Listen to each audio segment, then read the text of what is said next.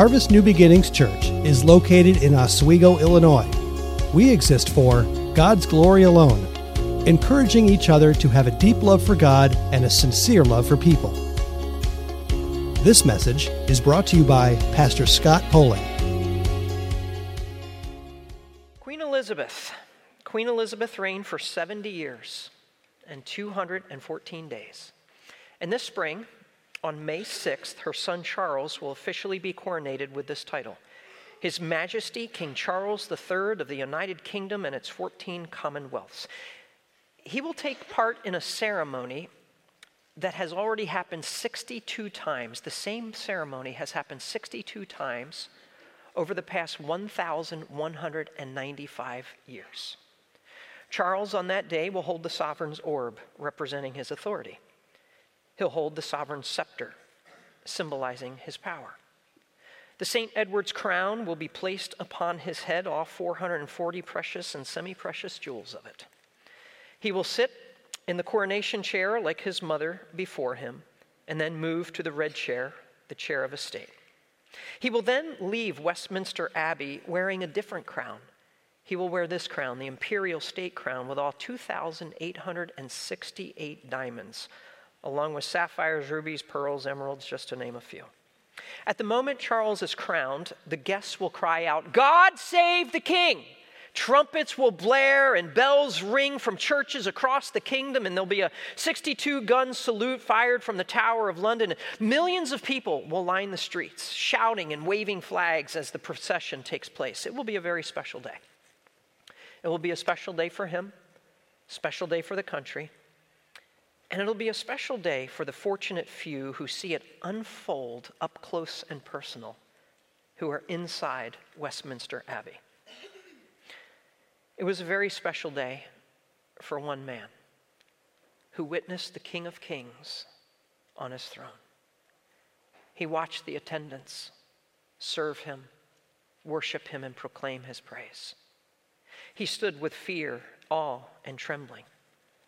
His name was Isaiah, and he was given the high and holy privilege, like few have ever had, of not being in Westminster Abbey, but being and standing in the very temple of God, the throne room of the King of Kings, beholding the King.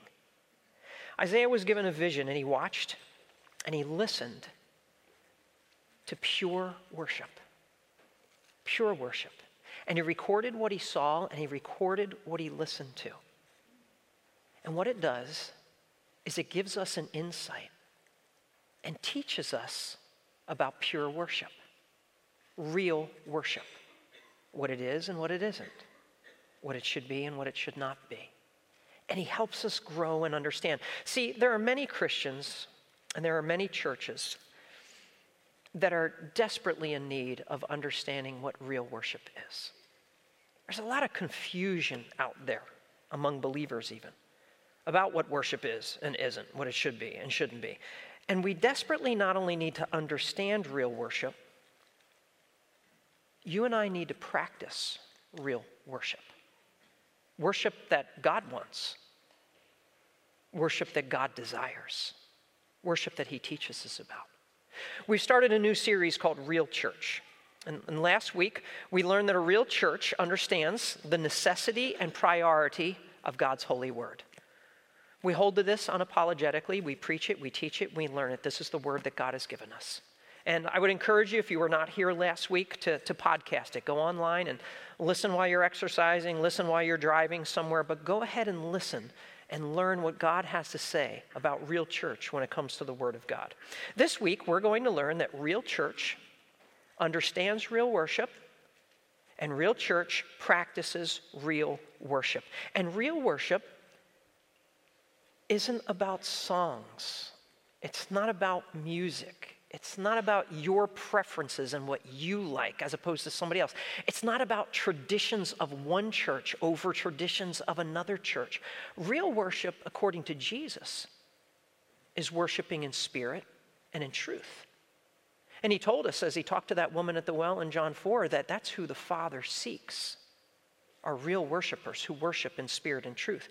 And to worship in spirit means two things. It means you cannot worship apart from the Holy Spirit. but it also means human spirit. In other words, worship is not about externals. It's about your soul, your heart before God in reverence and adoration and worship and awe. So we're told to worship in spirit. We're also told to worship in truth. The truth of the scriptures of who God is and what God wants. Not based on feelings, again, not based on preferences or traditions. And so we worship in spirit and truth, and that's the worship we see in Isaiah chapter 6. And I invite you to turn to Isaiah chapter 6 right now as we see worship in spirit and worship in truth. And Isaiah sees real worship, and he listens to real worship. And Isaiah partakes in real worship. And although Isaiah is not a pastor and Israel is not the church, we learn important lessons about worship for us as individuals and for us as a church.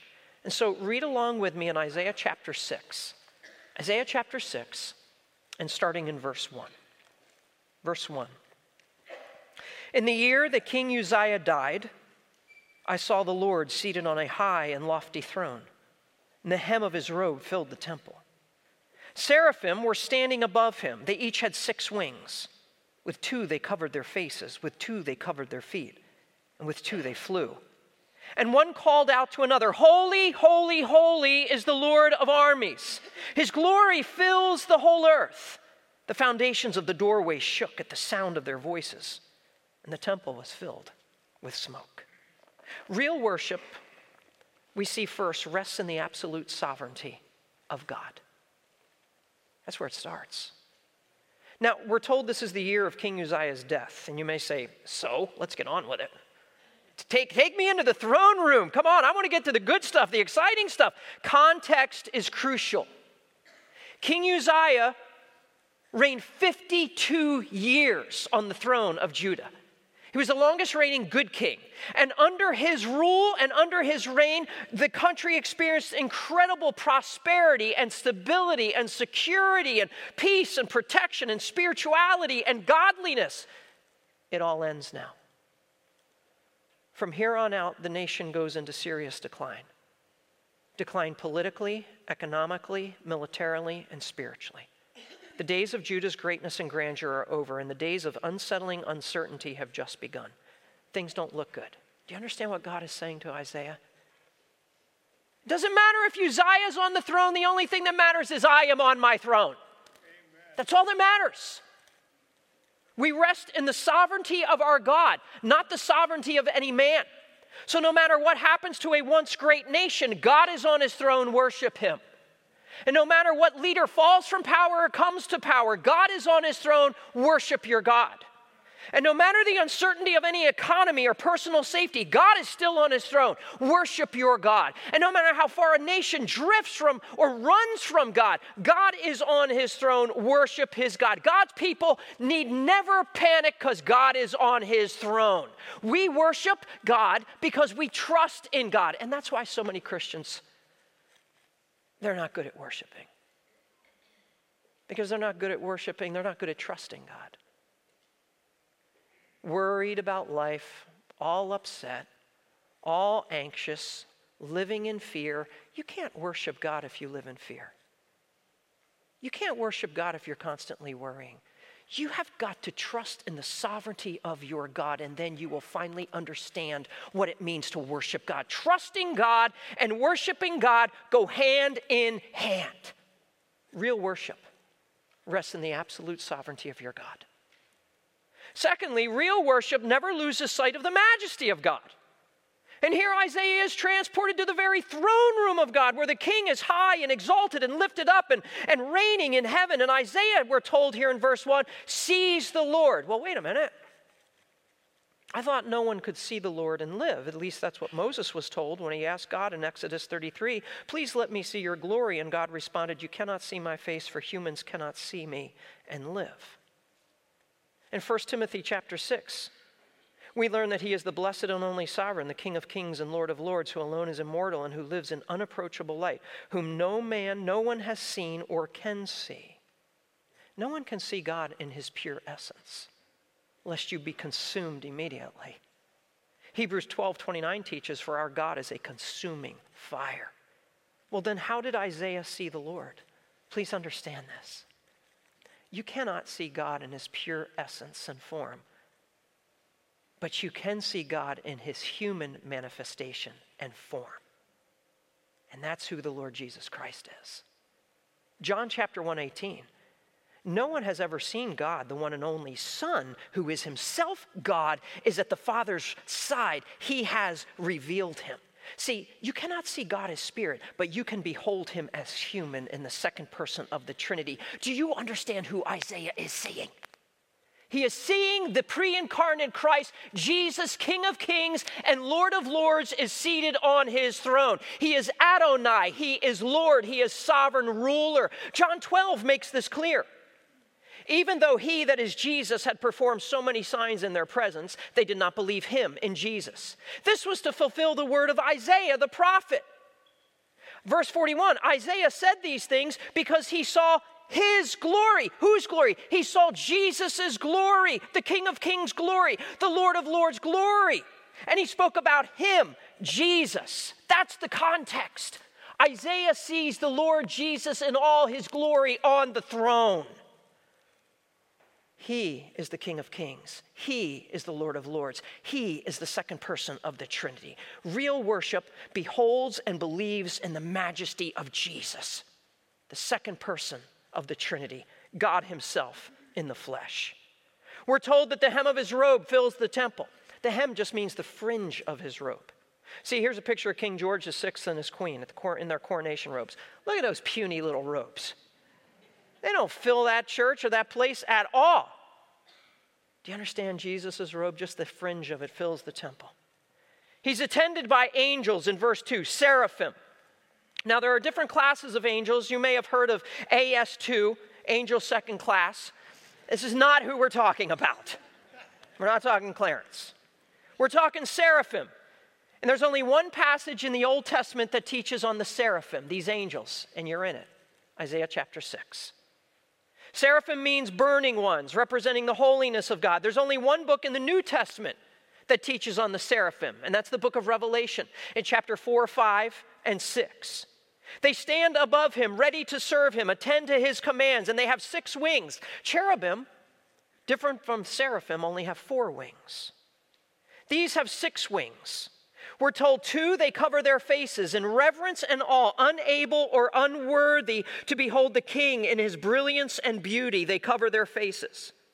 With 2, they cover their feet in reverence and humility before the King of Kings. And with 2, they fly, worshiping, ready servants.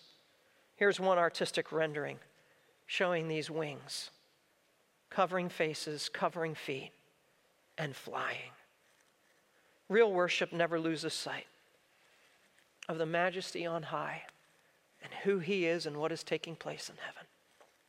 Real worship next stands in awe, the holiness of God, the power of God, and the glory of God. And that's the angelic proclamation in verse 3. One calls to another, holy, holy, holy, holiness. The Lord of armies, power. His glory fills the whole earth, glory. Do you understand angels worship communicating the holiness of God? And they never stop proclaiming his holiness. In Revelation 4, these 4 living creatures had 6 wings, seraphim, covered with eyes around and inside. Day and night they never stop saying, holy, holy, holy, the Lord God, the Almighty, who was and who is to come. His holiness is eternal. He has always been holy. He is holy. He will always be holy. Worship communicates God's holiness. To see him as holy and to think on his holiness and to praise him as the one who is holy and to communicate to others that he is holy. What do we communicate about God? What do we communicate to God? We proclaim many attributes of his, which is worship. We talk of his grace and his forgiveness and his mercy and his goodness and his love.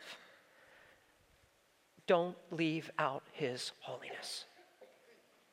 He is a thrice holy God forever and eternity. Worship your holy God. Think on your holy God. Proclaim his holiness. Tell others of his holiness. And holy means pure, separated from any and all sin and everything and anything to do with any sin. So opposite from this world is holiness. And that is what you are called to be like God. And that's what I'm called to be like God. 1 Peter chapter 1.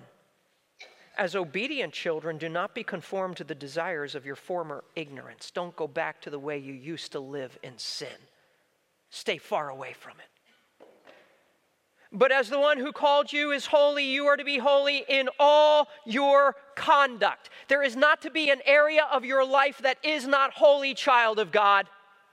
Do not go back to that little pet sin that you like to play with during the week. Don't go back to that deep, dark closet that you keep in the house of your life. You are to be holy in all of your conduct, and that is what God calls you to and me to. For it is written, be holy because I am holy. For you know that you were redeemed, verse 18. Why be holy? Because I saved you. I redeemed you from that sin. I rescued you from your empty way of life with no meaning and no purpose, inherited from your ancestors.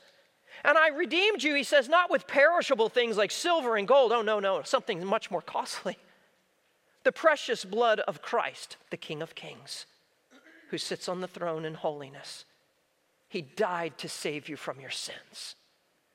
His blood of Christ, unblemished and spotless like a lamb. He says, that's why I call you to holiness. Because I am a holy God who has made you holy. And I want you to live in holiness. And that's what we did. We remembered that in our communion time. So we held the bread symbolizing his body that was broken. So we partook of the juice symbolizing his blood that was shed. He was a holy sacrifice. And he made you holy in his presence because of that sacrifice. See, a real church recognizes God's holiness and worships God in his holiness and separates from any and all things unholy. See, worship is a lifestyle of holiness, not just an hour of holiness on a Sunday morning. Worship is your life. Worship is a life of holiness to your King. Start understanding what worship is and start worshiping God with how you live. We can't worship a holy God living an unholy life. That's not worship. That's hypocrisy. And some of you are hypocrites, not worshipers. And it's time that you become a worshiper of your holy God. Now, God is not seeking perfection, but he knows none of us will ever be perfect. But he is seeking sanctification, growing in godliness and growing in holiness. And he's a thrice holy God. Holy, holy, holy. It's the only attribute of God repeated anywhere in Scripture. And he's a lot of different attributes that are incredible. But we never see that he is love, love, love. Or mercy, mercy, mercy. Or just, or sovereign, sovereign, sovereign. It is the only attribute of God repeated 3 times. Holy, holy, holy. Why? Some believe it has to do with the temple itself. That as you approach the temple, he is holy. And as you go into the first room, the holy place, he is holy. And as the high priest would go into the Holy of Holies, he is holy. We don't know. But obviously very special and unique is this attribute of God. And so the angels worship communicating the holiness of God, and they worship communicating the power of God. He is the Lord of armies, sovereign ruler, Adonai. And armies is plural, meaning there are countless angelic armies invisible to the human eye, but they are there around us. It was Elijah with his servant. They were surrounded by a massive Aramean army, and Elijah's servant was full of fear in 2 Kings chapter 6. And Elijah told him, don't be afraid, for those who are with us outnumber those who are with them. Elisha prayed, "Lord, please open his eyes and let him see." So the Lord opened the servant's eyes, and he saw that the mountain was covered with horses and chariots of fire all around Elisha. You are not alone, child of God. There is a Lord, and he is the Lord of armies. The Lord's words to Peter in Matthew chapter 26. Or do you think that I cannot call on my Father and he will provide me here and now with more than 12 legions of angels? Jesus says I can have 12 legions of angels in a second at my disposal. A Roman legion was between 5,000 and 6,000 Roman soldiers. This was about 72,000 angelic warrior beings at his disposal like that. One angel strikes down 185,000 Assyrian soldiers in one night in 2 Kings chapter 19. Those boys are bad. They don't mess. The Lord of armies controls those. He's all-powerful. He is sovereign King of kings. They worship communicating the holiness of God, the power of God, and the angels worship communicating the glory of God in verse 3. His glory fills the whole earth. That's a lot of glory. It's glory hard to miss. Sadly, some do. Psalm 19 talks about his glory and his creation. The heavens declare the glory of God. And the expanse proclaims the work of his hands. Day to day pours forth speech that God is the glorious creator. Night after night they communicate knowledge. Just look up at the stars at night. There's no speech. There's no words. Their voice is not heard. Their message has gone out to the whole earth and their words to the ends of the world. They don't even speak a word, but yet they proclaim the glories of God. Everywhere creation declares the glory of God. Romans chapter 1, his invisible attributes, that is his eternal power, divine nature, have been clearly seen since the creation of the world, being understood through what has been made, what he has made. The creation of God should stir our hearts to worship our God. Every sunrise you see should result in your worship. Every sunset, every intricate insect, every snowflake that falls, so individualized. Every color of a flower, every cloud in the sky, every clap of thunder, every eyeball. Have you ever looked at your eye in the mirror? Every hand, just look at your hand, how it was designed and moves. Do you understand? You are a miracle of the Creator God. Even every time you look at yourself in the mirror, you should be praising God for how he's created you. You are so unique. You are so special. It was Job who said, and I can't even fathom how bones are formed in the womb of a woman. Rock hard bones. He says, God, you're amazing. In the Psalms, you are fearfully and what? Wonderfully made. Stop and just give praise to your glorious God. And then listen to the power of their praise in verse 4. As the foundations of the doorway shake, the sound of their voices and the temple is filled with smoke. Now, these are huge foundation stones, shaking at the sound of angelic voices. When I speak God's praise, doorways don't shake. They don't even move. Think of the power of these angelic beings and their praise to God. And then the temple fills the Shekinah glory of God. At the dedication of Solomon's temple in 1 Kings, priests came out of the holy place and the cloud filled the Lord's temple. Because of the cloud, the priests weren't even able to continue ministry, for the glory of the Lord filled the temple. It was a representation of his holiness and his power and his glory. And here is one puny little man, Isaiah, surrounded by the majesty and magnitude of this holy, powerful, glorious God, with angelic beings calling out with doors shaking praise. What's his response? Look at verse 5. Woe is me, for I'm ruined, because I'm a man of unclean lips, and live among a people of unclean lips. Because my eyes have seen the King, the Lord of armies. Do you understand what real worship is? Real worship is humble acknowledgement of sin before God. That's what real worship is. It humbly acknowledges sin before God. Isaiah is overwhelmed with God's holiness, and Isaiah is overwhelmed at the same time with his own sinfulness, which makes for great worship. When you finally catch a glimpse of how utterly holy your God is and how utterly sinful you are, you'll be able to worship. And that's why some of us don't worship well.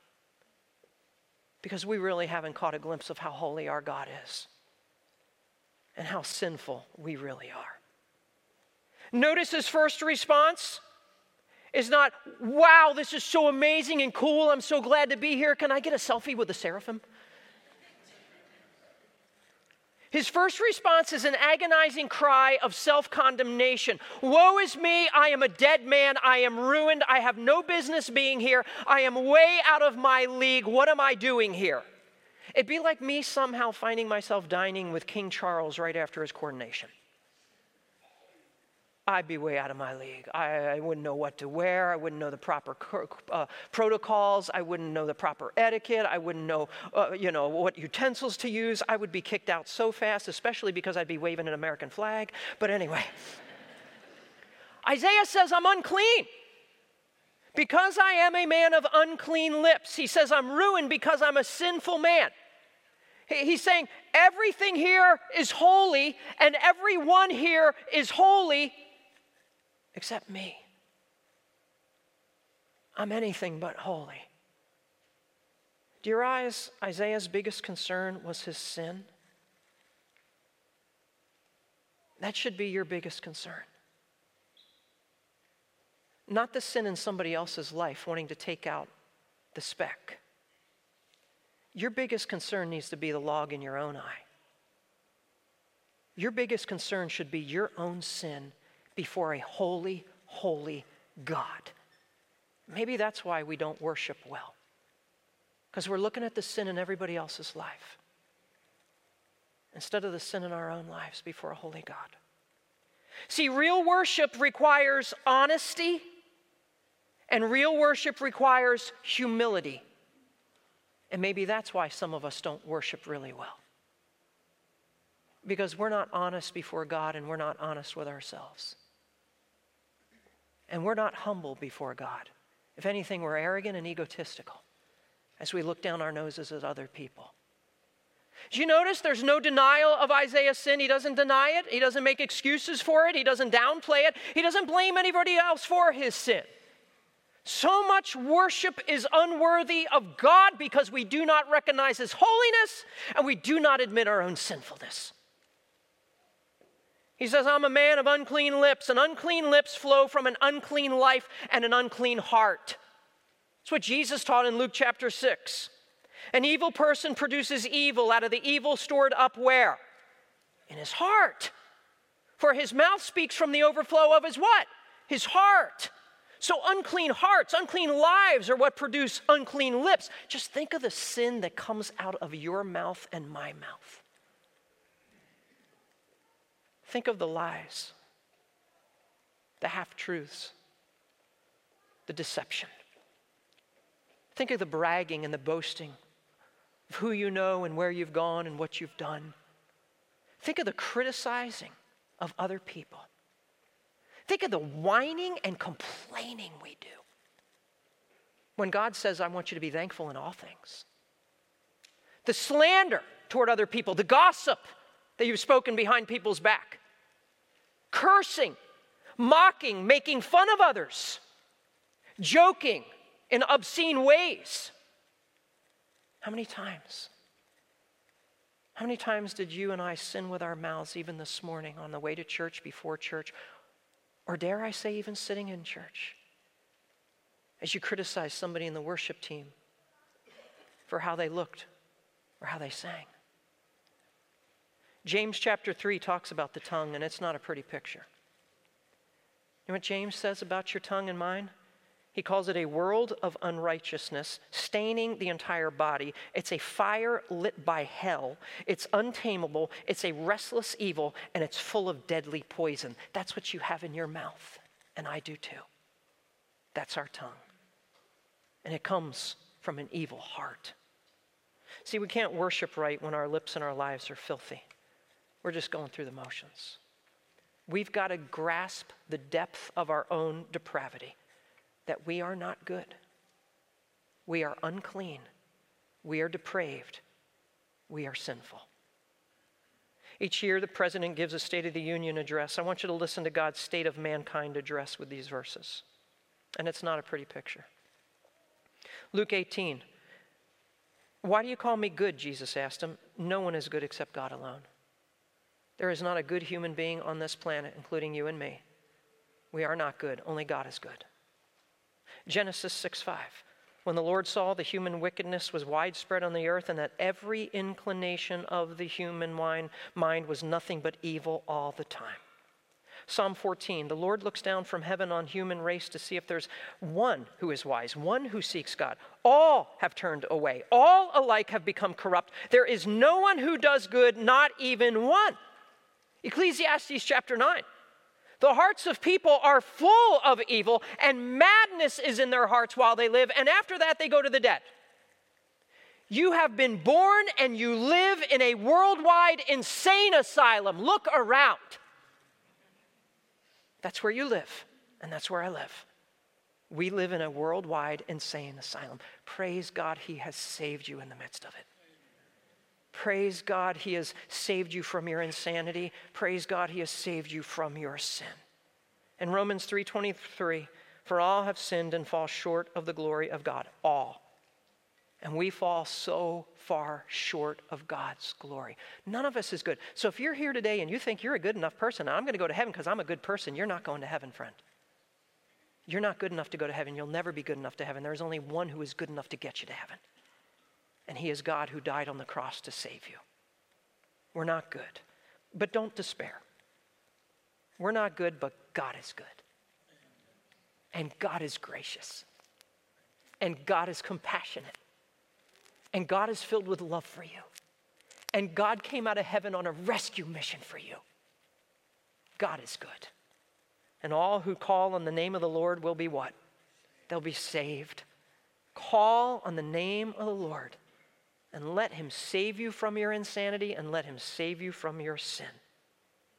He says, woe to me, I'm ruined, I'm a man of unclean lips. And he says, and I live among a people of unclean lips. He says, just look around at all the people and how dirty they are. And I love this, he identifies with the people. He doesn't set himself apart and say, well, I'm so much better. There's so many Christians who do that.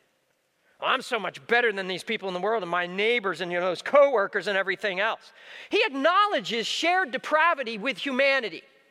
Stop looking down your nose at other people in their sin and realize He can save them just like He saved you. Amen.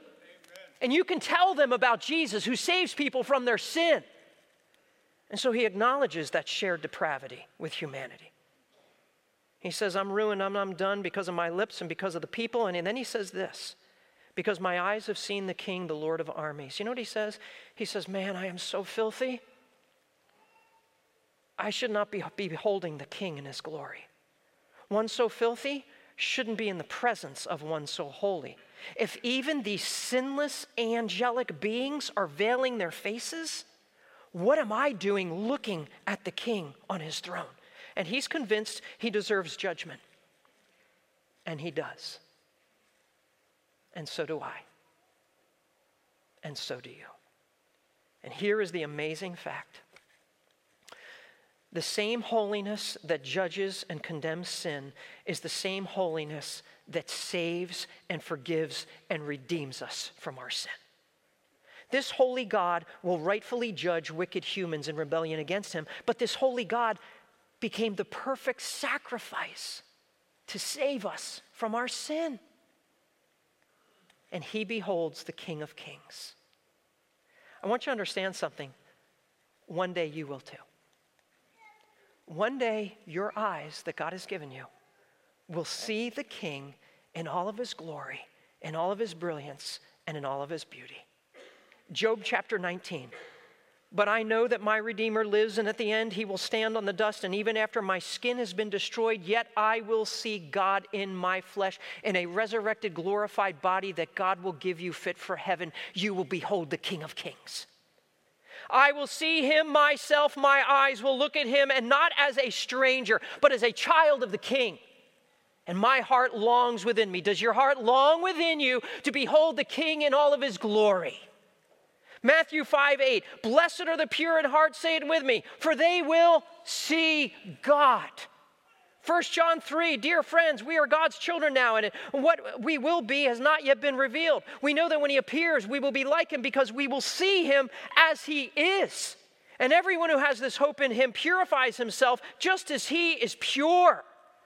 Ah, man with unclean lips and unclean life, saved by the beautiful work of Jesus Christ on the cross. Woman, man, child, give your life to him. You will one day behold him. See, this is real worship. We learn real worship never forgets the forgiveness of God. Never forgets the forgiveness of God. Look at verse 6 and 7. One of the seraphim flew to me. In his hand was a glowing coal. He had taken it from the altar with tongs. He touched my mouth with it and said, now that this has touched your lips, your iniquity is removed and your sin is atoned for. Now, this is a frightening sight when you think about it. If you had a little sparrow flying at you, that'd be scary enough.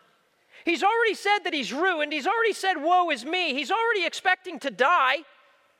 And imagine this six-winged angelic warrior being whose voice shakes the foundations of the doorways of the temple, and he's carrying a hot coal in these tongs from the altar. Just imagine this, if you will.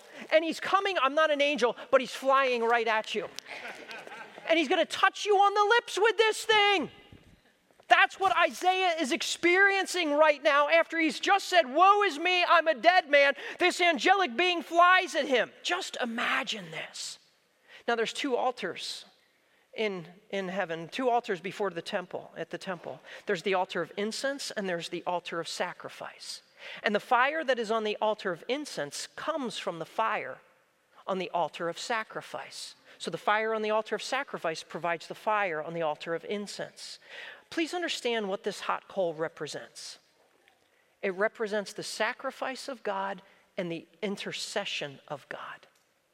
The sacrifice of God and the intercession of God. And that's just what filthy lips and a filthy life needs. God, we need your intercession and we need your sacrifice. And notice, it's all God initiated. There's no good works. It's pure God, pure grace. And good things happen when intercession and sacrifice hit sinful lips and sinful lives. We're declared clean. He says, your iniquity in verse 7 is removed. Think of the worst of sins, the worst of stains. Think of a stain. You know, I was earlier when I was drinking the communion cup, I was trying to be careful not to spill on my pants because it would stain. You know, sometimes the worst stains on clothing ruins clothing. The worst sins in your life need not ruin your life. God can remove the worst of sins. Don't think he can't forgive you. Don't think he can't save you. And it's instantaneous removal and permanent removal. Psalm 103, as far as the east is from the west, so far as he removed our transgressions from us, they're gone when you come to Jesus Christ. As a father has compassion on his children, so the Lord has compassion on those who fear him. It's based on his love and compassion for you. You say, well, how can a hot coal do all this? Remember, it can't. It just points to the atonement. Sin must be atoned for, and that's the next part of the verse. And your sin is atoned for. And atonement means a sacrifice was made. So please understand this. This hot coal is representative and points to a deeper meaning. Forgiveness is based on atonement, the sacrifice on the altar. That's why we read in Hebrews 9, without the shedding of blood, there's no what? There's no forgiveness. And so Jesus had to die. He had to give his life so that you could be forgiven of sin, his precious blood. And so the hot coal on the altar is symbolic and representative of the cleansing power of atonement. This holy, powerful, glorious God who died for you. Real worship never forgets the forgiveness of God. Real worship results in complete surrender to God. Please get this. Worship is surrender. Say it with me. Worship is surrender. It's a response of deep gratitude. Look at verse 8. Then I heard a voice of the Lord asking, who will I send? Who will go for us? I said, here I am. Send me. So the Lord speaks. The King in all of his glory, The sovereign one, Adonai, Lord of all, exalted, seating high, speaks. The robe filling this temple speaks. Angels, the one angels dare not look at, speaks. This holy, holy, holy, all-powerful, glorious God speaks. What is he going to say? What will he say? What will he ask? Who will I send? Who will go for us? I have work that needs to be done. I have ministry to be accomplished. I have messages that need to be spoken to people. Who will go? Who will speak? Who will serve? How could anyone refuse service to such a glorious, powerful, brilliant, beautiful, forgiving, incredible God? How could anyone refuse service to one who offered himself in his holiness to die the cruelest death to save them from their sin? What say you? What say you, Isaiah? What say you? What say you, child of God? God is asking, who will serve me? God is asking, who will go for me? God is asking, who will speak up for me? You've known the wonder of forgiveness. You've experienced the power of atonement and cleansing. Answer the call of your King. Child of God, answer the call of your King. What say you? God is asking. Who will serve me? Who will go for me? Who will speak up for me? And don't you dare tell him you're too busy. And someone else can do it. And when you get around to it. This is the King of Kings in all of his glory who died for you to save you. Something is so wrong with so many of God's children. They don't understand what real worship is. They think worship is all about their likes and dislikes and the songs they like and they don't like and musical styles and musical tastes and preferences. The problem is we confuse real worship with real selfishness. Don't confuse real worship with real selfishness. Worship is service to the King of Kings. Worship is surrender and service to his majesty. That's what worship is. Are you worshiping your God? Are you surrendered to your God? Are you serving your God? Because that's what worship is. He says, who will go for us? Plural. It's a plurality of persons. It's a reference to the Trinity, Father, Son, and Holy Spirit. For God only consults with himself, not humans. Who will go for us? And Isaiah's answer. Here I am. Send me. Simply amazing. This is amazing. Just a moment before, Isaiah had no hope. He was a dead man. He's fearing and facing certain judgment. He's unclean. And now, this one facing certain death and judgment is the privileged servant of the Most High, King of Kings and Lord of Lords of all glory, power, and holiness. Do you understand what he's saying? Serving God is one of your greatest privileges, and serving God is one of the greatest acts of worship. That's what worship is. It's one of your greatest privileges, serving him. Don't you ever look down on serving God in some way. Just ask the angels. It's one of the greatest privileges to serve God. One of the greatest acts of worship is to serve God. Just ask Isaiah. See, life is not about serving yourself. It's about serving the King. And worship is a life committed to serve the King of Kings. And he says, here I am. He doesn't say, there's Joe, pick Joe.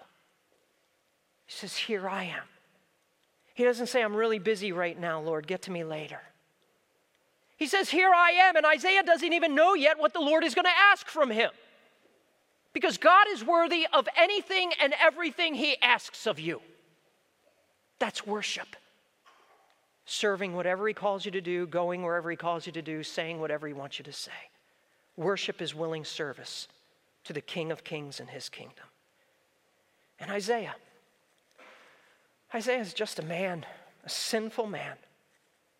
He's got no position as an angel with 6 wings, flying behind the throne, above the throne. He doesn't have a voice that shakes the thresholds. He's just a sinful man that's been cleansed and forgiven by God. Do you understand? He can use you. Don't ever think that God doesn't want to use you. Don't ever think that God can't use you. Don't ever think that God can't cleanse you and take your life and make it useful for him and his kingdom. Serve your King. He's calling you. Answer the call. I close with this definition of worship by William Temple, one-time pastor in England and Archbishop of Canterbury. Worship is the submission of all our nature to God. It is the quickening of the conscience by his holiness, the nourishment of mind with his truth, the purifying of imagination by his beauty, the opening of the heart to his love, the surrender of will to his purpose. All this gathered up in adoration, the most selfless emotion of which our nature is capable. Amen. Real church understands real worship.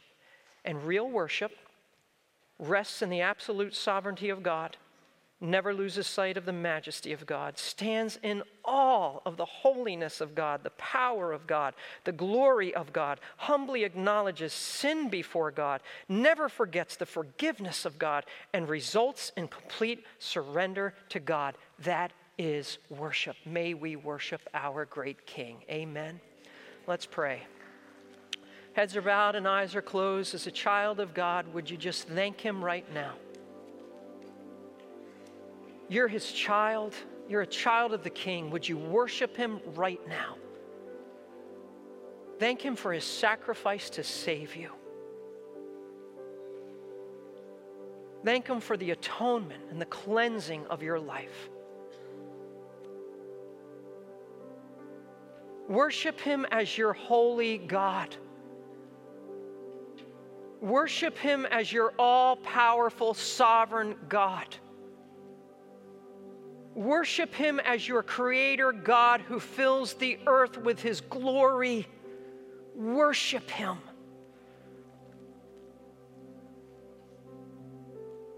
And confess any sin before him.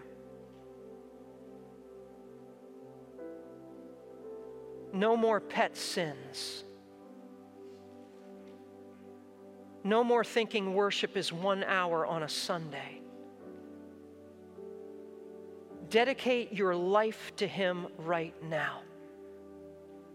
He is worthy of all worship and all your life.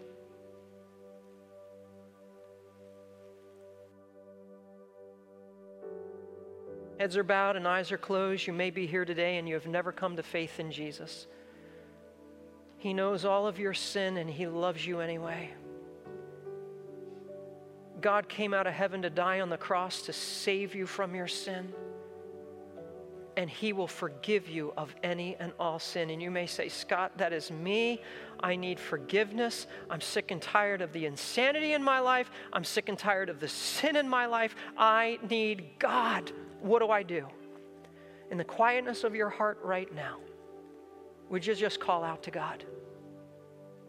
Just call out sincerely with words like these. Lord, I believe.